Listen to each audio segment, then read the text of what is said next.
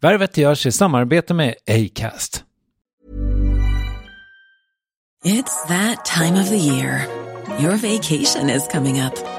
You can already hear the beach waves, feel the warm breeze, relax, and think about work. You really, really want it all to work out while you're away. Monday.com gives you and the team that peace of mind. When all work is on one platform and everyone's in sync, things just flow. Wherever you are, tap the banner to go to Monday.com.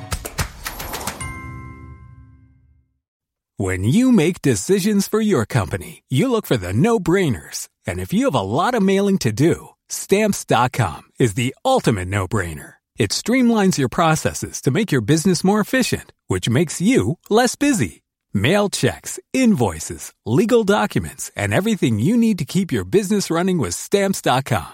Seamlessly connect with every major marketplace and shopping cart. Schedule package pickups and see your cheapest and fastest shipping options from different carriers. With rates up to 89% off USPS and UPS rates. And with the Stamps.com mobile app, you can take care of mailing and shipping wherever you are. Make the same no-brainer decision as over 1 million other businesses with Stamps.com. Sign up with code PROGRAM for a 4-week trial, plus free postage and a free digital scale. No long-term commitments or contracts. That's Stamps.com. Code PROGRAM. Värvet sponsras av SAS Eurobonus och SAS Eurobonus Mastercard. Och det här är ett budskap som jag tänker kan vara bra för den som antingen gillar guldkant på till exempel tillvaron eller för den som gillar att slå 2 flugor i en smäll.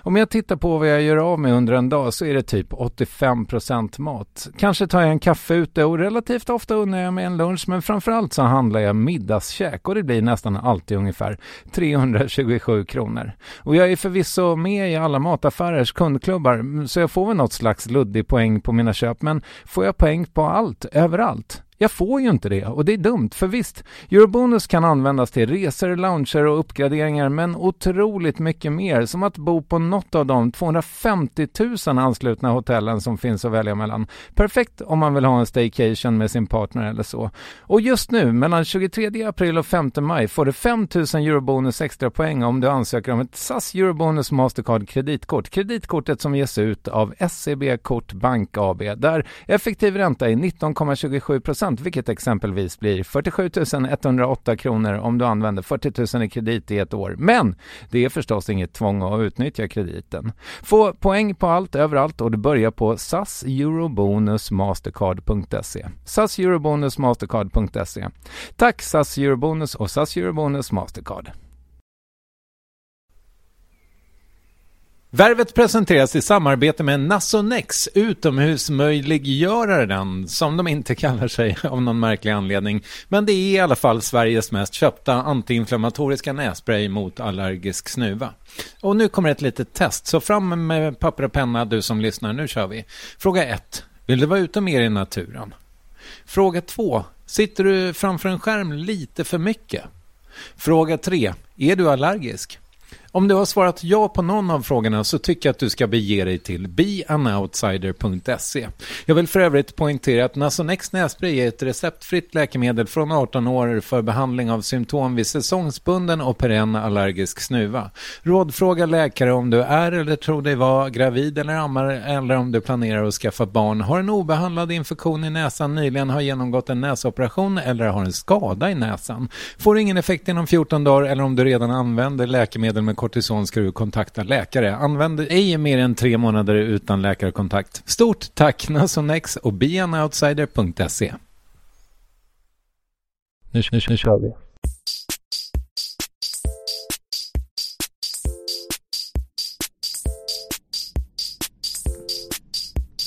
Värvet. Värvet. Värvet. Värvet.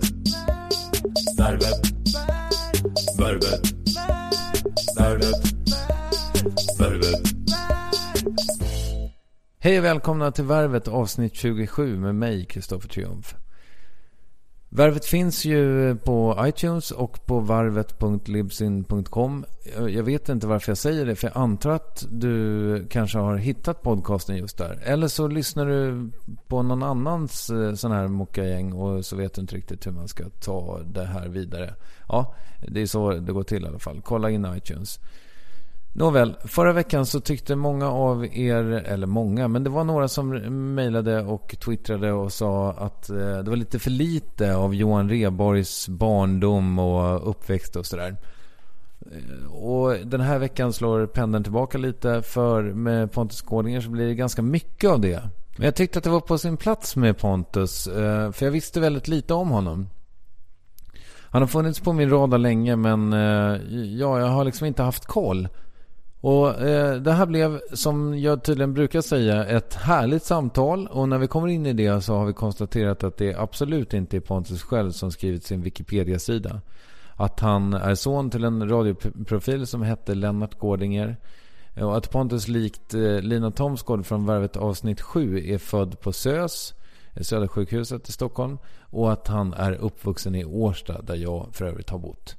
Varsågoda Pontus Gårdinger i en intervju från Värvet-studion i Vällingby. Det är ett annat programformat, men vi skulle ju kunna redigera din Wikipedia-sida. Är det svårt? Jag vet inte ens om man gör så. Är det svårt att göra det? Får vem som helst göra det? Ja, det tror jag. Vi gör inte det nu, tycker jag, därför att det är inte så radiovänligt. Nej, men jag kan ju kanske göra det sen. Nu när det faktiskt saknas information uppenbarligen. Ja, exakt. Det som verkligen kändes bristfälligt, det var ju att det står så här: du är en svensk programpresentatör och programledare i tv. Mm. Och sen så står det vilka program du har haft i Kanal 5. Okay. Och att du vann 1 miljon i Pokermiljonen 2007. Otroligt viktigt. Alltså där har du det i ett nötskal, uppenbarligen. Men det känns som att det är väldigt mycket som vi missar här. Ja, vi kan gå igenom det från början. Vi kan börja som sagt med min mamma, som ju heter Eva Ytterberg och som då är utbildad till socialpedagog, när det en gång i tiden fanns som ett riktigt yrke. Nu tror jag inte att den utbildningen finns längre. Det var ju en hel del av de där utbildningarna på 70-talet som egentligen försvann sen. Så att numera är hon pensionerad och jobbar inte. Det hon jobbade med på slutet var som föreståndare för ett av de här husen eller lägenheterna där folk som kommer hit och söker asyl och som inte har några papper får bo, ungdomar. Okay. Och innan dess så jobbade hon som en föreståndare på ett hem för tvångsomhändertagna barn. Där det hade trasslat till sig under tiden. Jobb. Ja, mycket viktiga jobb. Ja. Verkligen. Och du växte upp alltså i Årsta tills du var... Hur länge bodde du där? Där bodde jag tills jag tror att jag kanske var 19-20 när jag flyttade hemifrån. Inte helt 100 på det där faktiskt.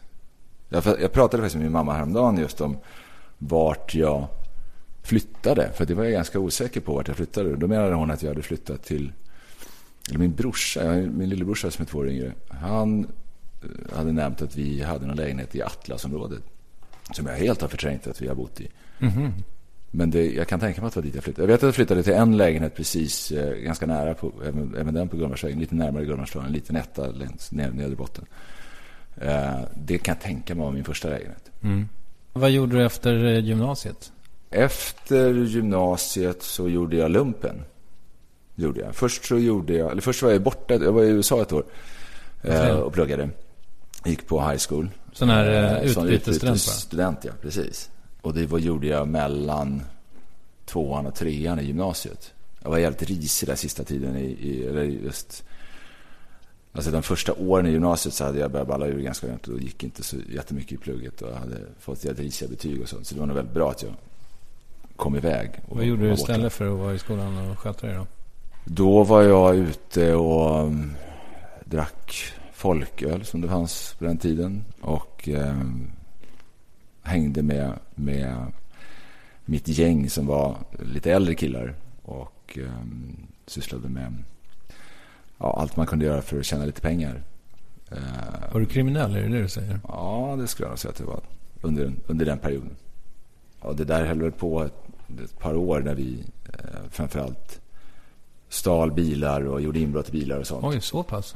Och sen så åkte vi dit och blev dömda, hela gänget. Och precis efter det så åkte jag till USA. Jag kommer ihåg det därför att jag var lite så här, jag tänkte verkligen så shit, nu tänk om det här gör att inte jag kommer in i landet. Och dessutom så var det det gjorde min mamma väldigt, väldigt besviken. Och det var nog mycket värre än att jag åkte fast egentligen, tycker jag. Men på det sättet så var det också bra att jag kom iväg och kom bort ifrån det där och hamnade någon annanstans ett tag. Alltså jag ska inte säga att jag har haft speciellt mycket ångest för det som hände då under de där åren. Jag hade lite ångest för det då, men jag tror att jag mer hade ångest för att jag åkte dit, om jag ska vara helt ärlig. Och sen var det på något sätt ett avslutat kapitel, liksom, någonting som jag egentligen inte rörde vid efter det. Okej, så polisen kom och tog er på bar gärning? Ja, i princip. Vad hände då? Alltså... Nej, alltså vad var det mitt uppe i, så att säga? Jag tror att vi var ute på Gröna Lund och hade gjort inbrott i någon bil och skulle stjäla om det nu var någon högtalare eller vad det nu var. Och de som ägde bilen kom. Och en utav oss blev kvar i bilen, så att säga. Alla som var inblandade blev dömda. Och så var det. Idag har ni ingen kontakt, det här gänget? Nej. Jag har ju alltid lite så i mitt liv så här, gått från okej, nu är det här, nu händer det, och sen är det borta, och nu håller vi på med det här. Och då finns inte det där riktigt kvar längre. Nej, därför fick inte jag prata så mycket om det heller, därför att det var något, alltså, det var grejer som hände då när jag var i den åldern, och jag är ju oerhört medveten om att det var ju idiotiskt på alla sätt och vis. Och är väl egentligen bara glad över att vi åkte dit. Det tror jag var nog väldigt bra. Och att de inte gick på våra försök att påstå att det inte var vi som hade gjort det. Och sånt. Som man alltid försökte göra, förstås. Jag nekade ju verkligen till att det hade hänt och att jag var inblandad i det. Och svor till min mamma att nej, jag har verkligen inte gjort det här. I någon slags utopisk dröm om att nej, de kommer inte sätta dit mig, utan jag kommer att klara mig. Det finns inte bevis nog eller vad det är, och då kan jag fortsätta neka, och så var det inte, så har inte det här hänt, och så slipper min mamma bli besviken, och så klarar vi oss ur det här på ett bra sätt. Men när det väl var så att vi blev dömda, och det var ju väldigt uppenbart att det fanns vittnen som kunde peka ut oss alla, och alltså, det fanns ju inte möjlighet att de skulle släppa oss. Så var jag tvungen att inse att nu är det ju uppenbart att min mamma vet att jag har inte bara gjort det här, vilket är en sak, illa nog, men jag har också ljugit och sagt att jag inte har gjort det. Jag har inte stått för det, och jag har ljugit henne rakt upp i ansiktet. Och det är det något jag kan ha, så att säga, dåligt samvete för, så är det ju det. Men har du rätt ut det där nu då? Ja, rätt ut. Ja, men har du berättat det för henne? Att du har ångest för det, så att du har fått liksom någon form av closure, alltså, med henne? Ja, vi har pratat om det, men jag tror inte att det har blivit någon closure egentligen i det. Jag tror fortfarande att det där är något som, alltså den besvikelsen tror jag fortfarande den finns nog kvar ändå på något sätt. Jag har ju haft suttit med min mamma för att jag som i min egen terapi som jag har på mig mellan åren liksom. Och nu den här sista omgången så har det handlat väldigt mycket om för mig att gå tillbaka en hel del. Och bland annat så har jag suttit med min mamma bara för att egentligen inte reda ut, men för att få veta hur det var. För att det är väldigt mycket ur min barndom som jag faktiskt inte riktigt känner att jag har 100 koll på hur det var egentligen. Och mycket om så här, hur jag själv var. Så vad var jag för person när jag var mindre. Och i det så har det förstås det här också kommit upp, just den här händelsen och att hon blev så besviken. Så att vi har ju så att säga pratat om det. Mm. Var det gradvis att du hamnade i dåligt sällskap, säger jag och vifta med fingrarna som citationstecken? Ja. Det var för dåligt. Vad är det var? Dåligt sällskap. Ja, men exakt. Ja. Nej, men gick det gradvis eller? Nej, men jag skulle säga så här att jag hade ju ganska det är ju för, nu har jag lite koll på hur jag var som liten, som jag har pratat med min mamma om där, så jag kan ju absolut berätta tror jag hur det gick till. Och jag tror väl att det mycket handlade om att jag alltid hade väldigt lätt för mig när jag var mindre. Jag hade alltid väldigt lätt i plugget och lätt att lära mig och lätt att få kompisar. Och det liksom rullade på ganska enkelt allting. Men det gjorde också att jag klarade mig själv ganska mycket. Det vill säga att jag var ju... Alltså, min mamma, hon hade det ju jäkligt tufft när vi var små. Min pappa och mamma skildes när jag var 7. Och sen hade hon mig och min brorsa som hon då skulle försörja. Min pappa var så där med och hjälpa till med den saken. Samtidigt som hon skulle plugga, vilket hon gjorde då under den perioden, och jobba extra då för att få det hela att gå upp. Så hon fick ju verkligen kämpa otroligt hårt. Och då, i och med att jag var en person som klarade mig ganska bra på egen hand, så släpptes jag också ganska mycket på egen hand och skötte mig själv.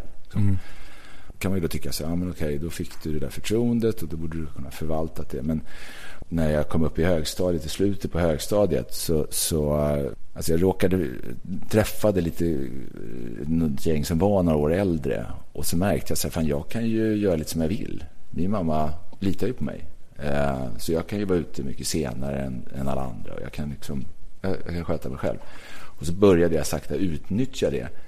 Därför att jag någonstans visste att jag kommer klara mig. Hon litar på mig så mycket.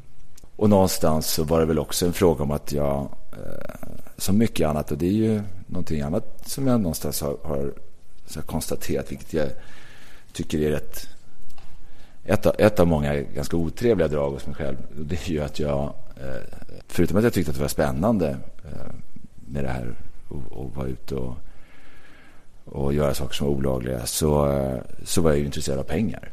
Vi hade det ju jäkligt knapert. Jag hade inte så mycket pengar och jag ville ha pengar. Då var det här det sättet som jag upptäckte att men så här kan man göra, utan att kanske överväga så mycket konsekvenser eller varken konsekvenser för mig själv eller för de som jag utsatte för någonting.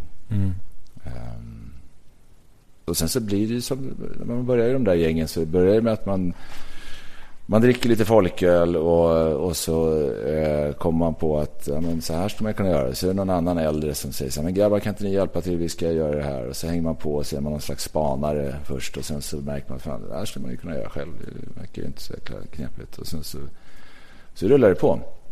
Det låter här som att det här var en väldigt stor del av mitt liv. Det var ju en väldigt kort period. Alltså det var ju från att jag kanske var 15 till jag var 17. Så att det var ju inte någon lång del eller stor del av mitt liv. Och sen så tog det ju ett ganska abrupt slut.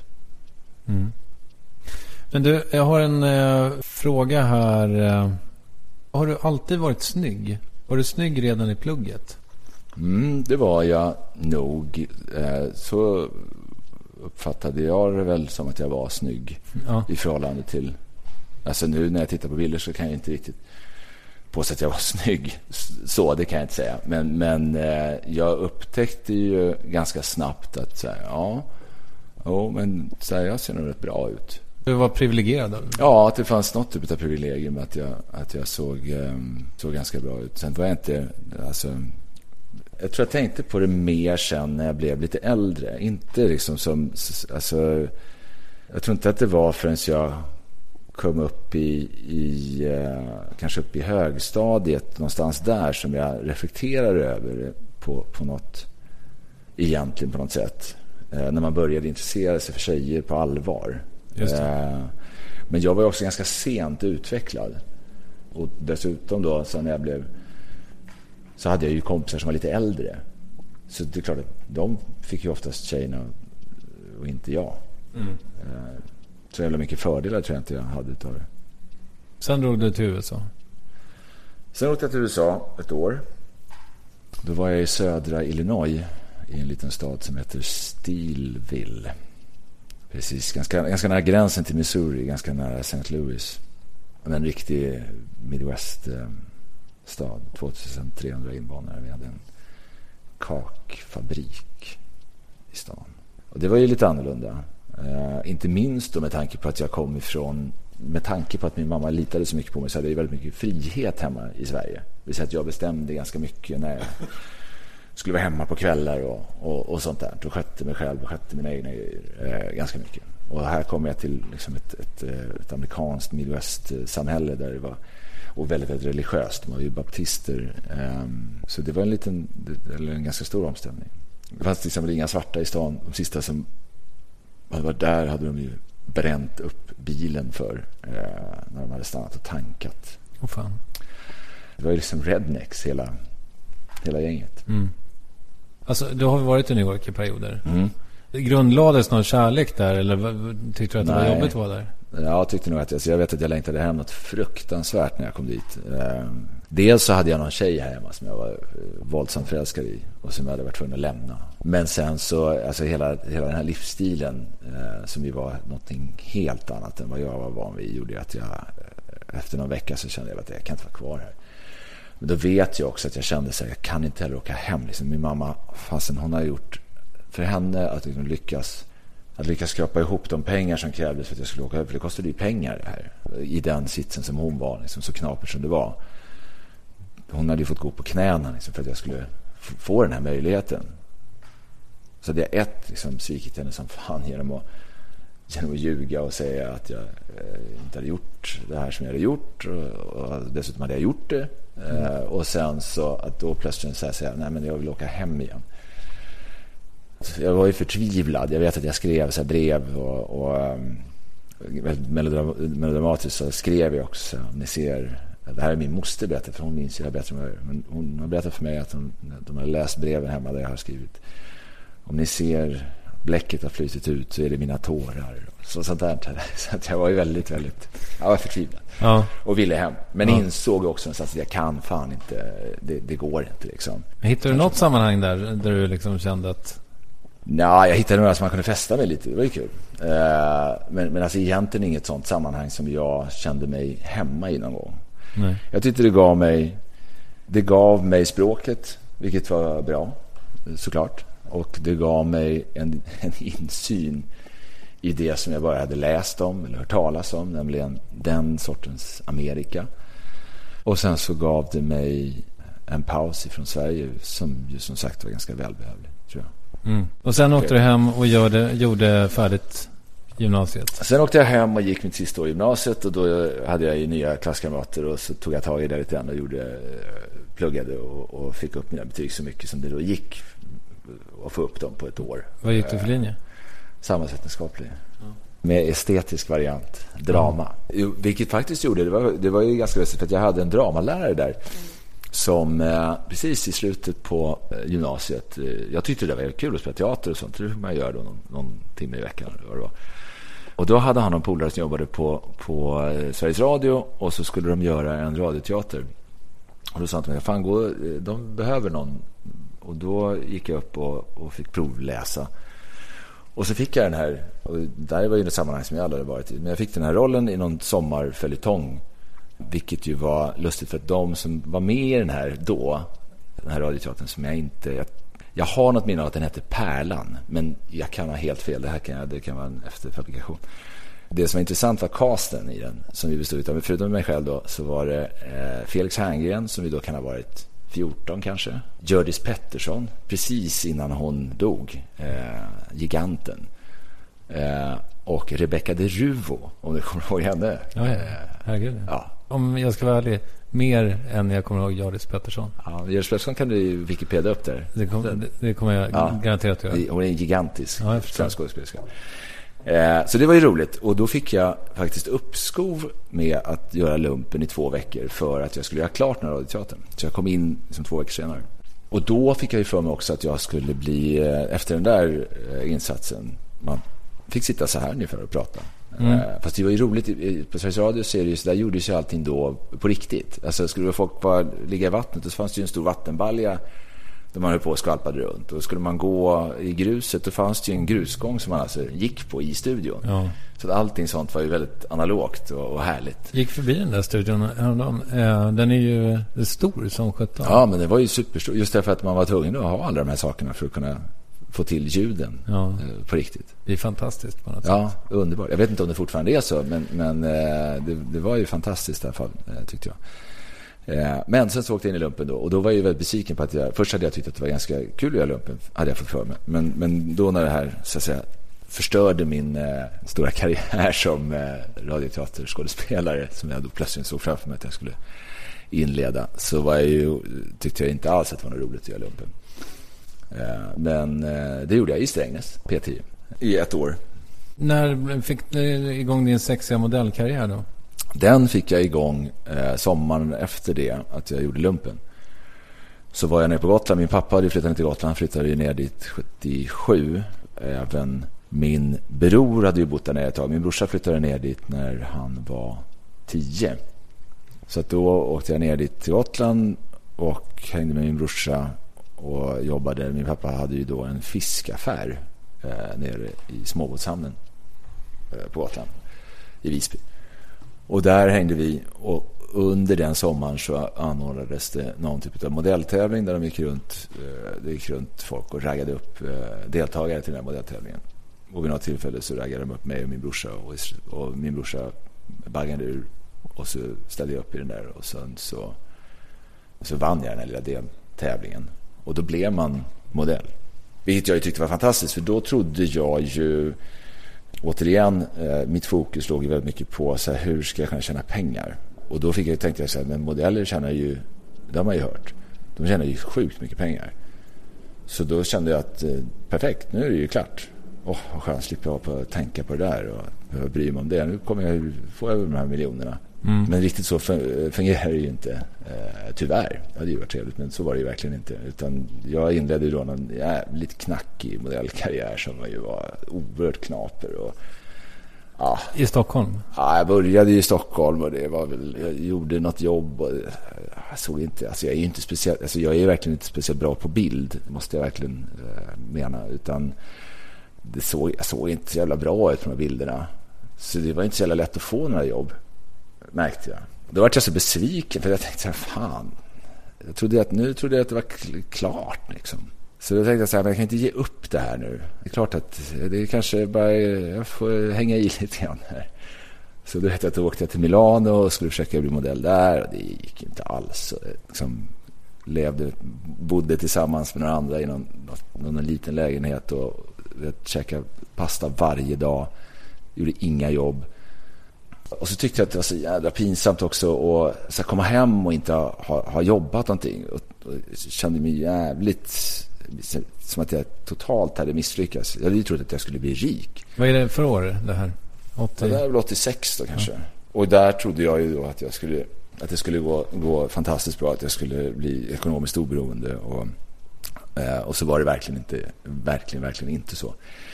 För jag tänkte så att jag kan inte åka hem liksom och bara ge upp där. Jag måste ju lyckas här till slut. Så då fick jag ju klara mig där nere. Jag vet att jag överlevde ju dels på att jag åkte ju runt i så här milanesiska förorter. Man hade stora diskotek där jag fick lite betalt för att jag så här dansade på pelare inte jätteklädd, utan inte naket på något sätt, men ganska lättklätt. En liten badbyxa. Ja, ett par jeans kanske och bara överkropp. Det är så livnärde jag med emellanåt. Liksom go. Det var inte speciellt lyxigt alls. Ja, det kan man säga. Vad kunde man tjäna Nej, men då kanske man fick några tusen. Så 2000 spänn. För en kväll ändå? Men det är ändå bra pröjs, eller? Ja, men man skulle ju också bo någonstans och betala hyra och så. Och det var inte varje kväll, utan det här fick man ju liksom det var ju på helgerna som man kunde ha chansen att göra något sånt. Och det där var ju jävligt pinsamt att berätta för folk att man, alltså jag hade ju åkt dit för att bli modell, inte för att bli en Google-dansare på en pelare. Så där var jag jävligt tyst med. Berättade inte för någon. Jag tror till och med att mitt ex Karin, hon visste nog inte om det här förrän bara för några år sedan, för jag hade lite grann förträngt det där också. Den delen av min modellkarriär som inte var så glamorös. Och sen så pratade vi om det i något sammanhang och sen så nämnde jag det. Och då insåg jag att det här har jag aldrig berättat för henne. Det hade hon ingen aning om. Hon tyckte det var oerhört pinsamt. Alltså nu i efterhand, trots att vi inte är tillsammans längre. Nej, jag förstår. Att det var en del av min bakgrund. Och jag vet att jag bodde hemma hos en äldre bög som tyckte det var lite härligt att jag bodde där hemma och gick omkring och såg lite härlig ut. Så fick jag bo gratis. Ja. Så jäkla glamoröst var det inte direkt. Så då åkte jag hem och så insåg jag så här, fan jag måste ju leva på något. Så då började jag vicka. Fick du ligga mycket?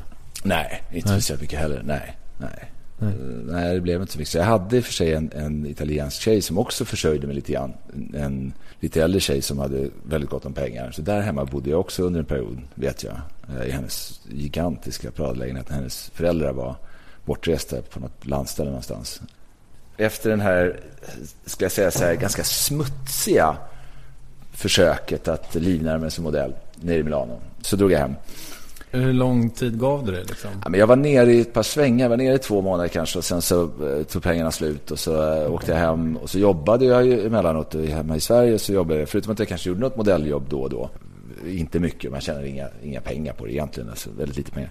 Men jag jobbade som lärarvikarie och så jobbade jag på hemtjänst också parallellt. Så när jag var hemma i Sverige så vickade jag och sen jobbade jag på hemtjänst på Söder. Och sen åkte jag ner igen en sväng, sparade ihop lite pengar, tänkte så här nu. Vad fick dig att tro att det kommer gå den här gången? Hade du så här tonat magrutor? Nej. Alltså man jobbar väldigt mycket på att man har bilder i en katalog som man visar upp. Och titta vad snygg jag är och jävla bra jag ser ut här. Så då tänker man så här, nej, men de är inte tillräckligt bra de här bilderna. Så då tar man lite nya bilder och så tänker man så här, men åker jag en gång till med nya bilder, nytt liksom. Så då var jag ner en sväng till. Det gick inget vidare heller, men jag började jobba lite grann i alltså lite grann i Schweiz och lite grann i Österrike, vet jag, jobba lite grann. Så att lite grann i alla fall. Så någonting hände i alla fall. Men inte tillräckligt för att jag skulle tycka att det var fortfarande inte det som jag hade sett framför mig. Det här fantastiska modelllivet som man hade läst om. Och samtidigt så visste jag inte riktigt vad jag skulle göra. Jag hade liksom ingen riktig idé om vad jag ville göra. Och återigen så handlade det väldigt mycket, vilket är ju rätt läskigt, så handlade det jäkligt mycket om att säga, jag var bara intresserad av att hitta någonting som jag kunde tjäna pengar på. För det var det som jag insåg, så det måste jag ha. Eller det vill jag ha. Det livet som jag såg framför mig krävde på något sätt pengar på ett annat sätt än vad jag hade. Men eftersom jag inte hade någon riktig idé om vad fan jag skulle göra så hängde jag kvar i det där ändå och tänkte, fan, det har lite pengar tjänar ändå och det kanske lossnar till slut. Men någon gång där vid 88 så tror jag kände jag nej fan, jag skiter i det här går inte. Så då började jag plugga istället. Jag började plugga på universitetet, jag åkte hem och gick en termin idéhistoria. I den vevan, precis när jag hade pluggat det här, då plötsligt så hörde de av sig från Paris och hade fått syn på någon bild och sa, du måste komma ner för nu har vi något stort jobb till dig. Så då tänkte jag, men okej, nu åker jag ner. Och då plötsligt så tog det bara fart. Så då började jag jobba bra med en gång och skaffa någon lägenhet där. Men ganska snabbt på så fick jag något jobb i det var någonting som skulle göras nere i Västindien. Och då på vägen hem så stannade jag till i New York för att det var några agenturer som var intresserade av att jag skulle komma över dit. Och då blev jag ju helt förälskad i New York och tänkte, shit, den här stan är ju helt magisk. Här måste jag stanna kvar. Så då sket jag att åka tillbaka. Och så skaffade jag en lägenhet där istället. Och så fick jag en massa jobb där också. Jag tjänar inte väl jättemytre pengar på något sätt. Nej, men du bodde på Manhattan? Eller? Jag bor på Manhattan. Jag tjänar helt okej. Jag jobbar kanske 2-3 dagar i veckan kanske då. Sen är jag ledig resten. Och vad gör du då? Då jag gör inte så mycket. Åker rollerblades. I bara överkropp i Central Park. Jag ser nu framför det. att jag åker rollerblades i bara överkropp i Central Park. Ja, det kunde hända. Ja, men sen var man tränade du mycket? Var du tvungen att hålla Ja, det gjorde jag. Men jag tränade ganska mycket. Och så var man ute och festade jättemycket i princip hela tiden. Gick du på gym då eller? Lyfte skrot? Ja. Hade du gjort det hela tiden? Började du med det redan i Visby? Ja, det började jag rätt tidigt med. Jag är ju jävligt smal och tanig i min... Ja, naturligt är ju rätt klent byggd. Så att jag insåg snabbt att det är bäst att jag tränar lite grann. Vilka umgicks du med här i New York då? Men i New York har vi ju mycket med de svenskar som var där på den tiden. De som var... Ja, det var ju flera av liksom de svenska... Framförallt tjejmodeller var det ju ganska många som var där. Och de svenska fotografer som var där. Det var en ganska stor, alltså inte lika stor som nu kanske, men hyfsat stor svensk community med modeller och fotografer och assistenter och lite sånt. Alltså du känns ju väldigt intelligent. Det känns alltså, var fick du intellektuell stimulans under den här perioden? Alltså det är ju ganska stimulerande att umgås med folk. Men jag tror inte jag var så intresserad av... Alltså jag var intresserad av att festa och ha kul. Jag var inte superintresserad av intellektuell stimulans just då, tror jag. Utan det där var... för mig var det så här... Oj, nu händer det äntligen. Gud, jag visste väl att det inte var förgäves. Allt det här slitet och de här dansen på pelarna och all pasta och... Det var inte förgäves nu äntligen. Så att jag tyckte att det var kul att oj vad bra det går och vad kul jag ska ha. Och folk är ju inte dumma i huvudet liksom, bara för att de jobbar som modeller. Fick du post med inbjudningar och absolut. Det var superhipp. Jo, på den tiden, alltså det skulle jag nog säga att det var. Jag gick på alla inneställen och kom in överallt, gick före i köerna och gjorde det som man gjorde när man bodde. Det var ju en stad jag bodde i då. Då lärde man ju känna allt och alla. Och i och med att jag jobbade med det jag gjorde så lärde man känna folk som drev krogarna eller klubbarna eller vad det nu var för någonting. Så det var mycket, man var ute hela tiden. Det var folk från hela världen som bodde där såklart. Roliga människor, udda människor. Sena kvällar och jävligt rörigt bara. Men kul. Men också jävligt ensamt. Alltså det var ju, nu ska man ju också säga att i förhållande till hur jag inledde min modellkarriär så var ju det här tipptopp. Men sen steget till att vara bland de där toppmodellerna, det var ju oerhört långt. Så att samtidigt så kände jag ju under hela vägen, eftersom jag själv inte tycker att jag ser speciellt bra ut, framförallt inte speciellt bra ut på bild, så kände jag hela tiden så här, fan det här, jag vet ju att det kommer ju aldrig bli riktigt liksom dit jag vill med det här. Vad var det som fick dig att liksom sluta? Men det gick inte så bra. Det är som med allting annat som jag gör. Alltså går det inte så bra i slutändan så får jag ju inse det. Och så får jag ju göra något annat. Och så är det med det. Liksom. Det är inte mycket att krångla om. Nu hade jag ju ändå gett det ganska lång tid. Och så hade det gått okej. Jag märkte så här, fan. Nu min lilla knappt, alltså min obetydliga peak är nog som över. Jag tror fan jag måste hitta någonting annat. Plus att det var lite annat som gjorde att jag kände så här, fan det är inte bra för mig att vara kvar här längre. Alltså New York är en ganska ensam stad också. På samma sätt som den är fascinerande och fantastisk på många sätt, så kan man ju vara väldigt, väldigt ensam i den här stan när det vill till. Och det tyckte jag att jag kunde vara ibland där. Jag saknar att prata svenska också, märkte jag. Även om jag pratar engelska väldigt bra och obehindrat, så var det ändå någon så här dimension som jag tyckte saknades. Alltså ibland måste sakna man ju sina rötter på något sätt. Liksom. Och just en språk är ju ganska betydelsefullt ändå, märker man. Att det spelar ingen roll hur bra, även om jag liksom drömmer på engelska och pratar för mig själv på engelska, så är det ju ändå någonting litet som saknas liksom i en dimension. Ja, det finns en dimension som man nog aldrig riktigt når. Och det kunde jag också känna att jag saknade svenskan. Så då bestämde jag mig för att flytta hem. Det är 293. Och är det då din farsa har sett en annons i någon blaska och tipsar om en utbildning? Ja, fast det är lite tid. Ja, fast det är när då är jag nog i Paris, tror jag. Okay. För att jag åkte lite fram och tillbaka där, som sagt.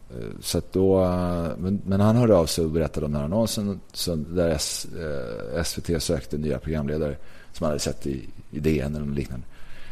Och så då sökte jag in till en kurs av något slag. Jag tror det hette programledarkurs. Ganska bra namn. Bra namn tyckte jag ändå. Ja. Det är bra på det där SVT. Ja. Ja, så skulle man få komma på något prov eller någonting. Men sen så tänkte inte jag så jävla mycket på det där. Så, inte riktigt så att jag var på väg hem riktigt än. Men när jag till slut åkte hem Då kom jag på det där, fan, det är ju ingen som har hört av sig.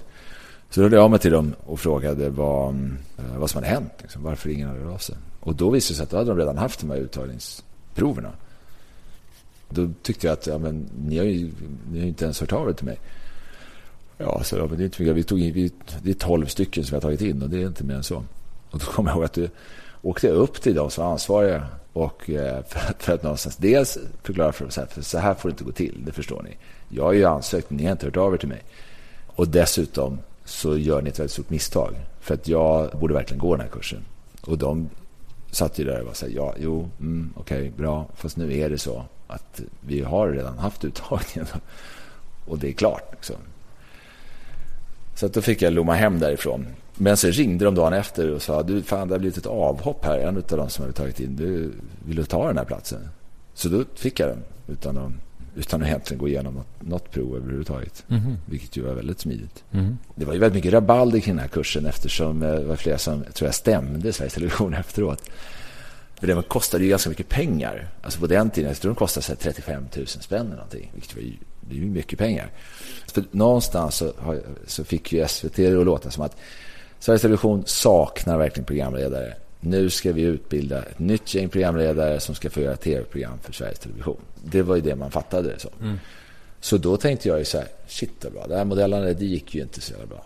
Programledare, det är det man ska bli. Hade jag också hört talas om att man tjänar en massa pengar på. Det hade jag fått för mig på något sätt. Så då gick jag den här kursen som var någon slags grundkurs i tv. Oerhört allmänt. Allt ifrån så här, framför kameran till stå bakom kameran till att klippa och en kort liksom. Det var ju bara några veckor. Och sen gjorde man någon slags avslutningsprov där man gjorde något eget litet tv-program då, i grupp. Och det var först då som vi någonstans insåg att det var ju förstås bara en viss avdelning på SVT som hade fått för sig att den här kursen skulle äga rum. Alltså de som gjorde tv-programmen, de var ju inte alls intresserade av några nya, liksom helt orutinerade programledare som skulle gå in och göra tv-program. Så att när de bjöd in då folk från SVT som skulle komma och titta på de här avslutningsprogrammen som vi gjorde, så märkte vi att de är ju helt ointresserade. Det är ju ingen som överhuvudtaget vill ha någon av oss som programledare. Är det någon förutom du som jobbar med det här idag? Ja, Fredrik Bergling som vi har gjort så här, Lilla Sportspegeln och lite annat på SVT. Han gick också den här kursen. Men annars är det... De andra 6 ligger fortfarande i någon stämning. De andra 10. Ja, förlåt.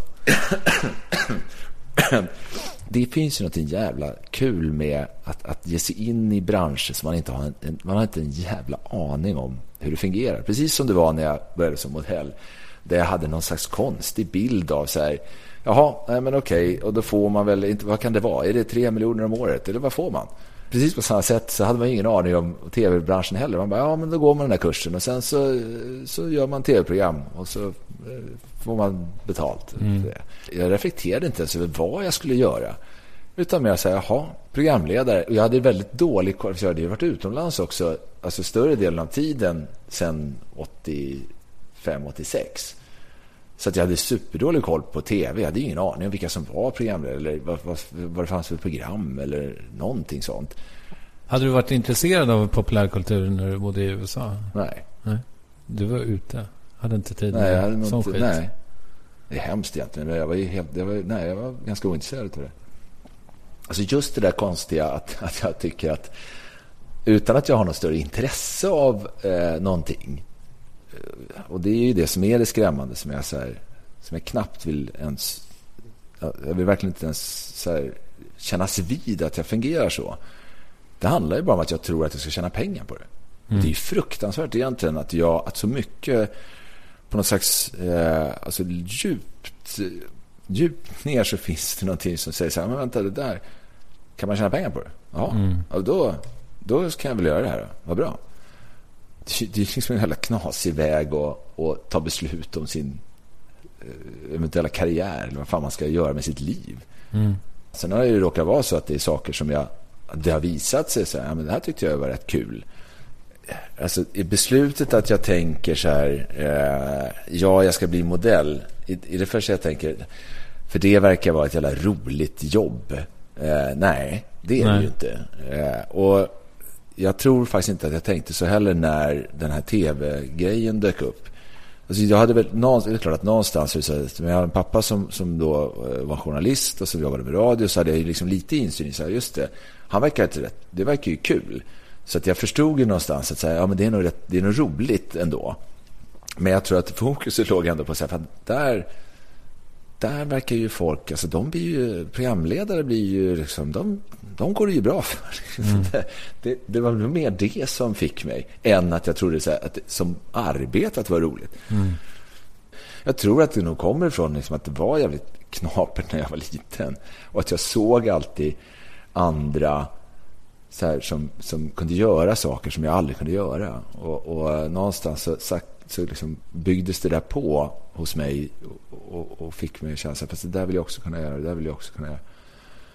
Alltså ibland så får jag för en massa saker om mig själv som jag tycker är så här smutsiga på något sätt. Att jag, ja. Och det är för att jag också har en bild av så här, hur man borde, så här, vad man borde grunda sina beslut på som en bra människa. Och så märker jag så här, att jag inte riktigt når dit. Och då kan jag tycka så här, då tycker jag illa om mig själv. Ja.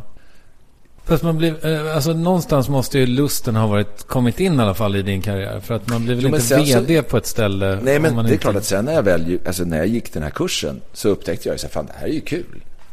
När jag stod och fick stå framför en kamera, och då hade jag ju förstås lite nytta utav att jag hade jobbat som modell och gjort lite reklamfilmer och så. Jag kände mig ganska bekväm framför en kamera. Ja, det kanske är det här jag ska göra.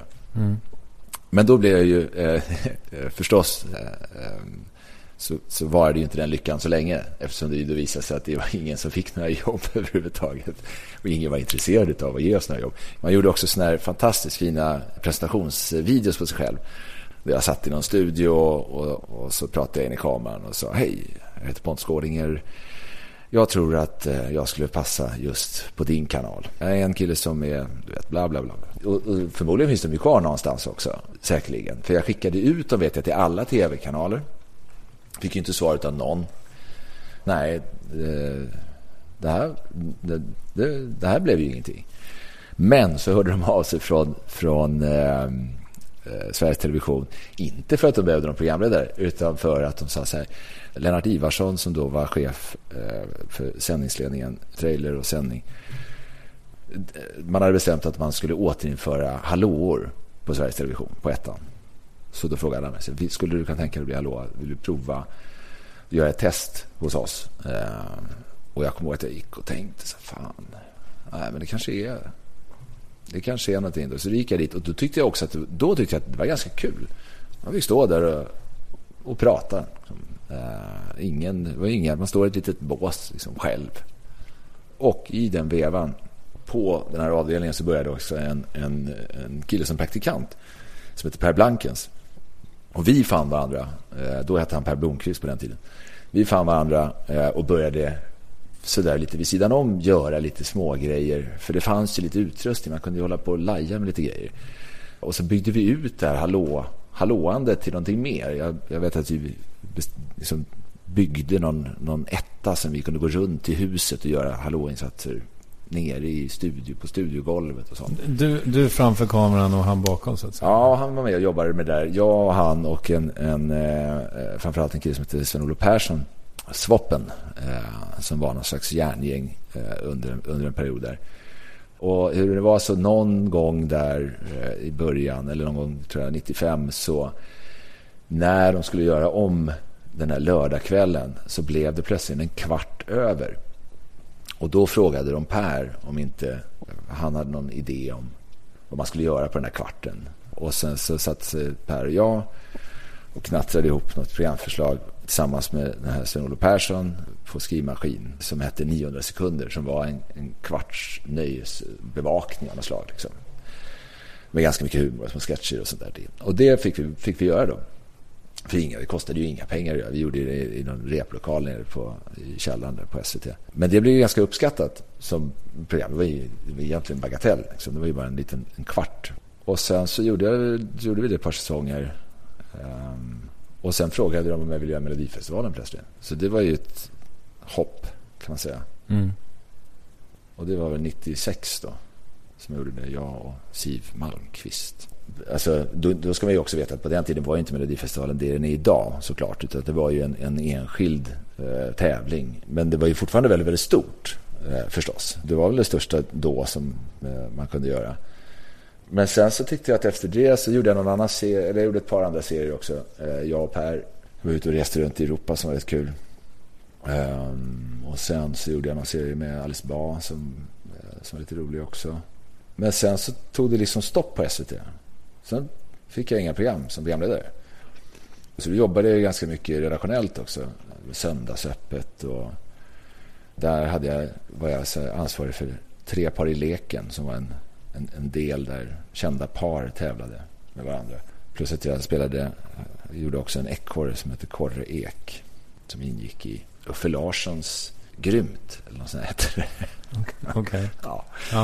Och sen så var jag kvar på SVT till 99, och sen så hörde Femman utav sig, och vi hade varit i kontakt några gånger innan, men då hade jag inte varit så sugen. Då så kände jag att fan, jag får ju inte blir liksom ingenting mer här på SVT. Det är trögt liksom. Så det gick jag över till Femman. Ja. Vad är det jag sitter och pillar med här? Det är en helt vanlig sockertång. Är det är? Mm.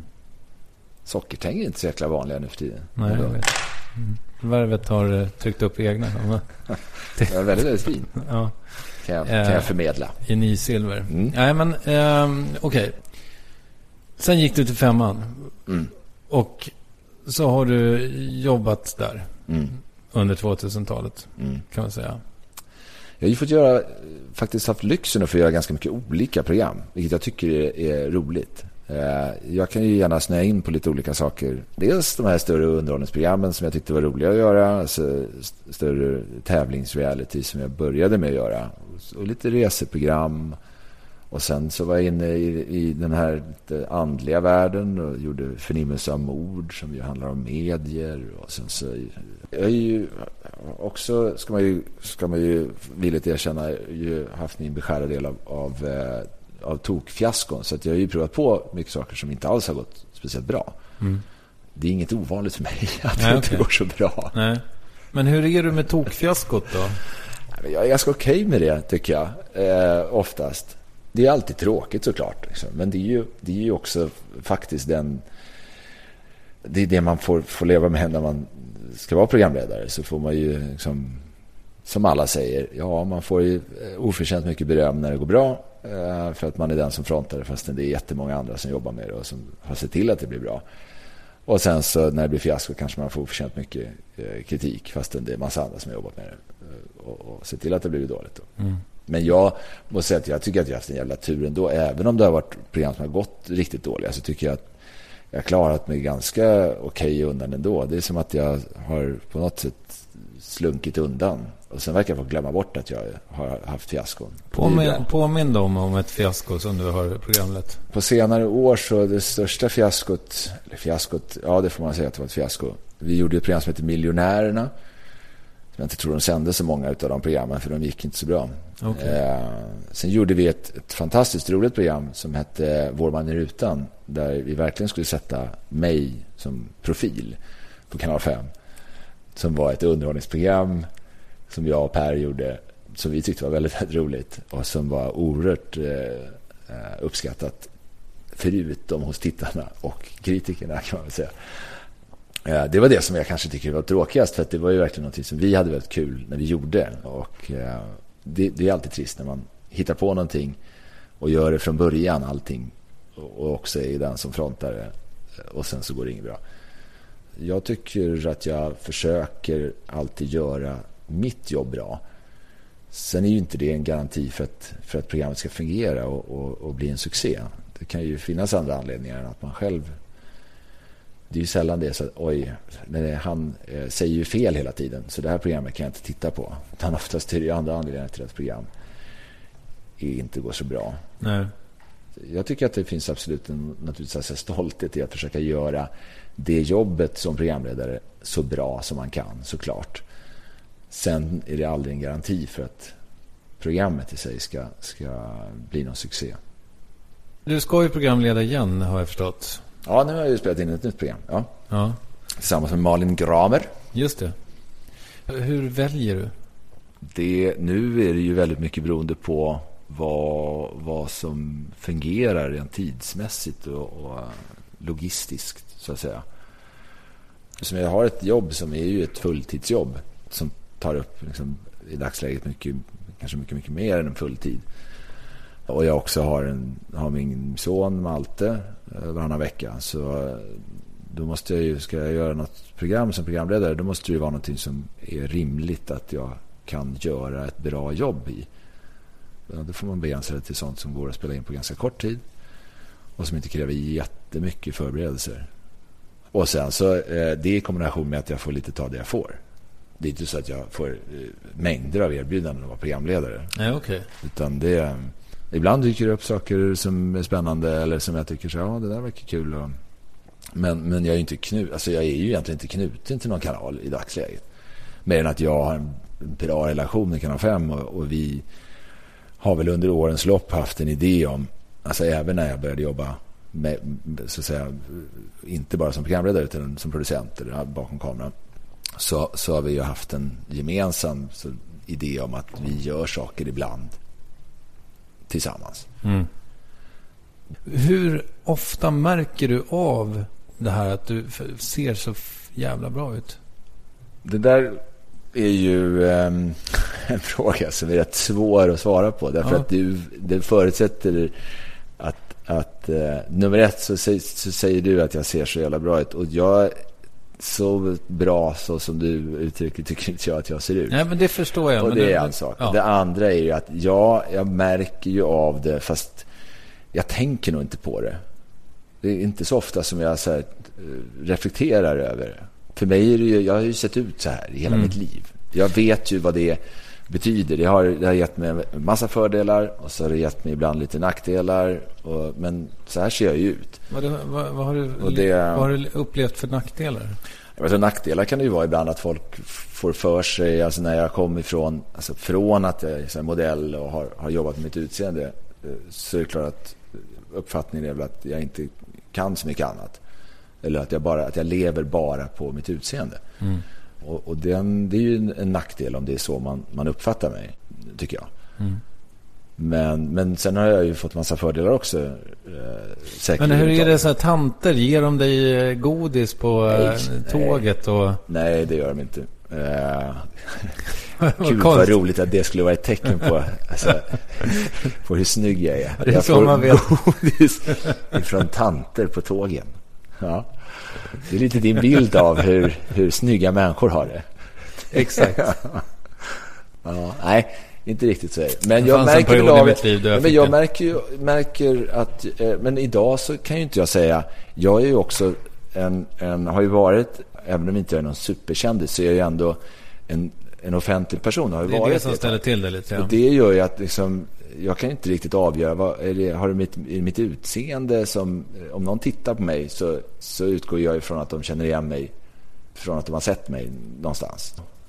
Om jag får uppmärksamhet eller om folk ger mig godis på tåget, så vet jag inte om det beror på att jag är snygg eller om att jag har varit med i tv. Jag kan inte avgöra det riktigt.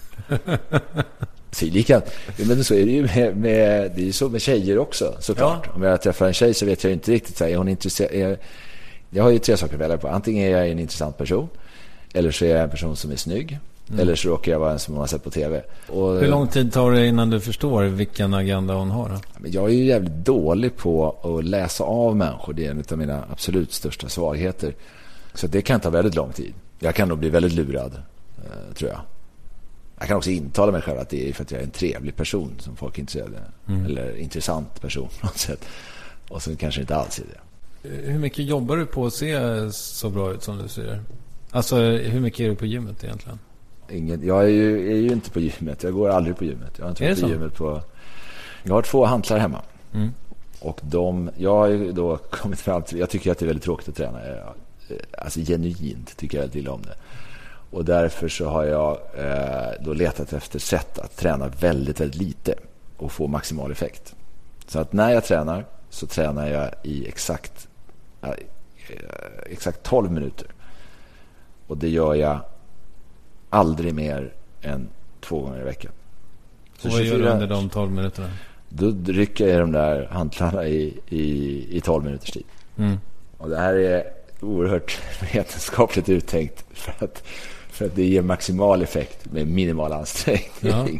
Hur har du hittat på sättet? Jag har läst mig till, va? Okay. När jag väl kan ju bli väldigt jag kan snöa in på saker, och när jag konstaterade så här att fan, jag måste ju träna ändå, för att jag tycker ändå så att jag blir så jävla smal och spenig om jag inte tränar, så läste jag mig till en metod som har varit väldigt, väldigt effektiv, tycker jag.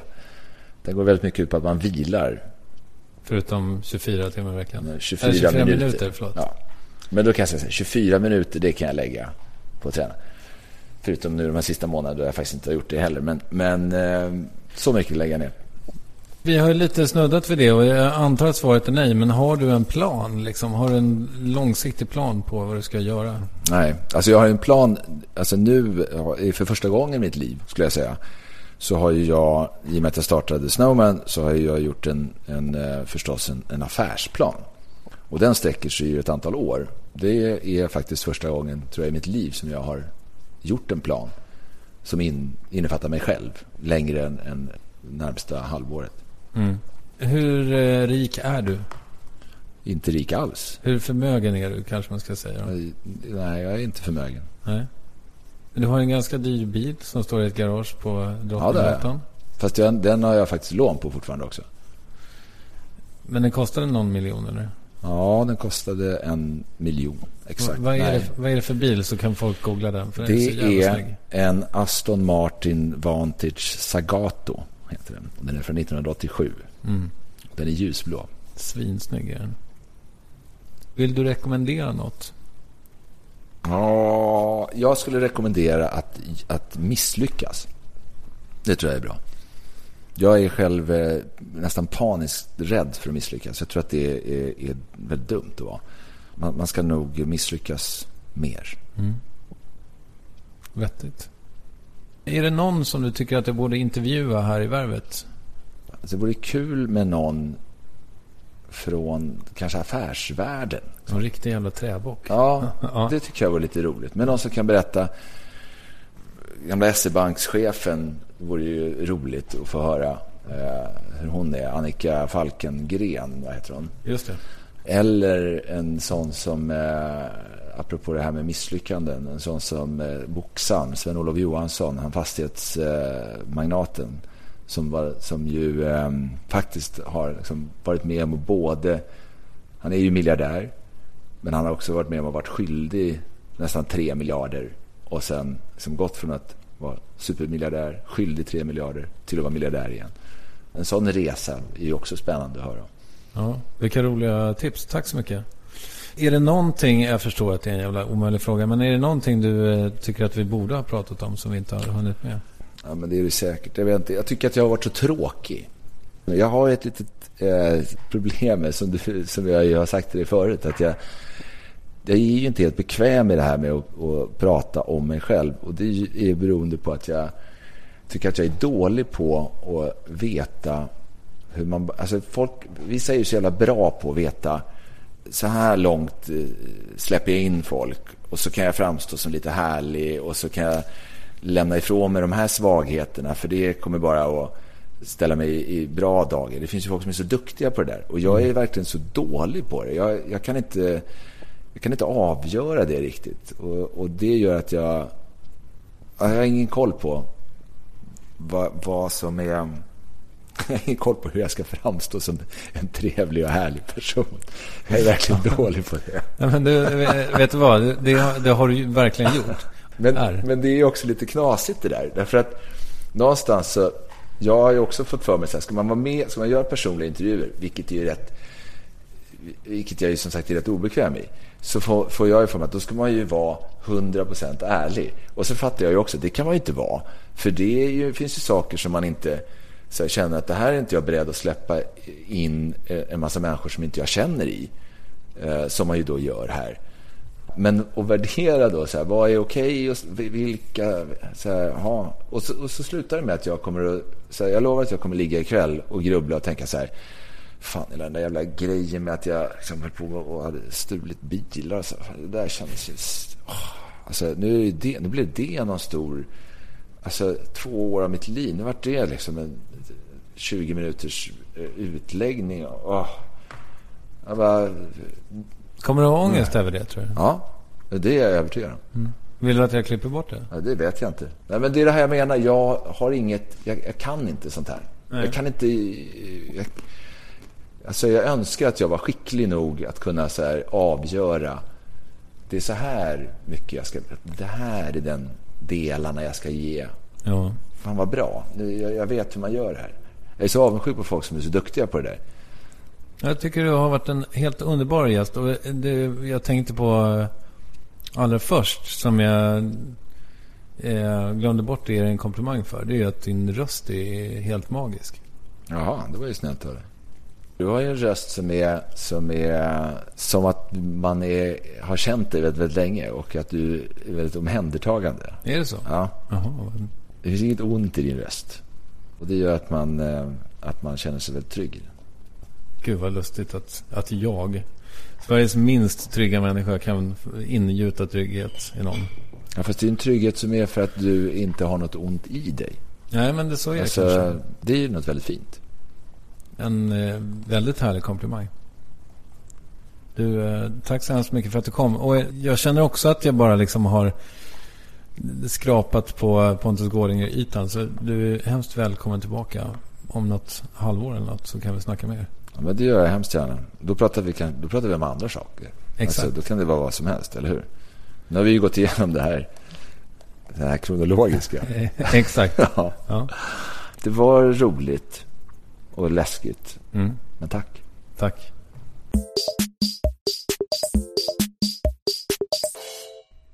Ja, Pontus Gårdinger. Jag hoppas att ni också tyckte att det där var härligt. Är det så att ni vill säga någonting till honom? Jag tror inte att han håller på med sociala medier så mycket. Så ni kan mejla varvet@triumf.se med glada tillrop. Så vidarebefordrar jag informationen. Eller twittra till mig @triumf helt enkelt. Jag har för övrigt goda nyheter vad det gäller Värvet. Om några veckor så kommer det vara en period när Värvet är sponsrat. Och det är väldigt härligt därför att det gör att jag på sätt och vis kan leva på att göra det här under en tid. Och jag tror att det kommer att innebära massa härligheter. Jag ska inte uppa det för mycket, men till exempel så kanske jag kommer att kunna göra någon resa i höst sådär, och intervjua folk, och det tycker jag skulle vara härligt. Så stay tuned. Apropå att stay tuned så att säga, så kommer Jessica Jedin hit i nästa vecka. Och är det så att ni har någon fråga till henne, så skriv gärna till mig på de där adresserna som jag sa alldeles nyss. Och framförallt då kanske på Twitter @triumf sådär. Vi hörs om en vecka. Ta hand om er till dess. Puss och kram.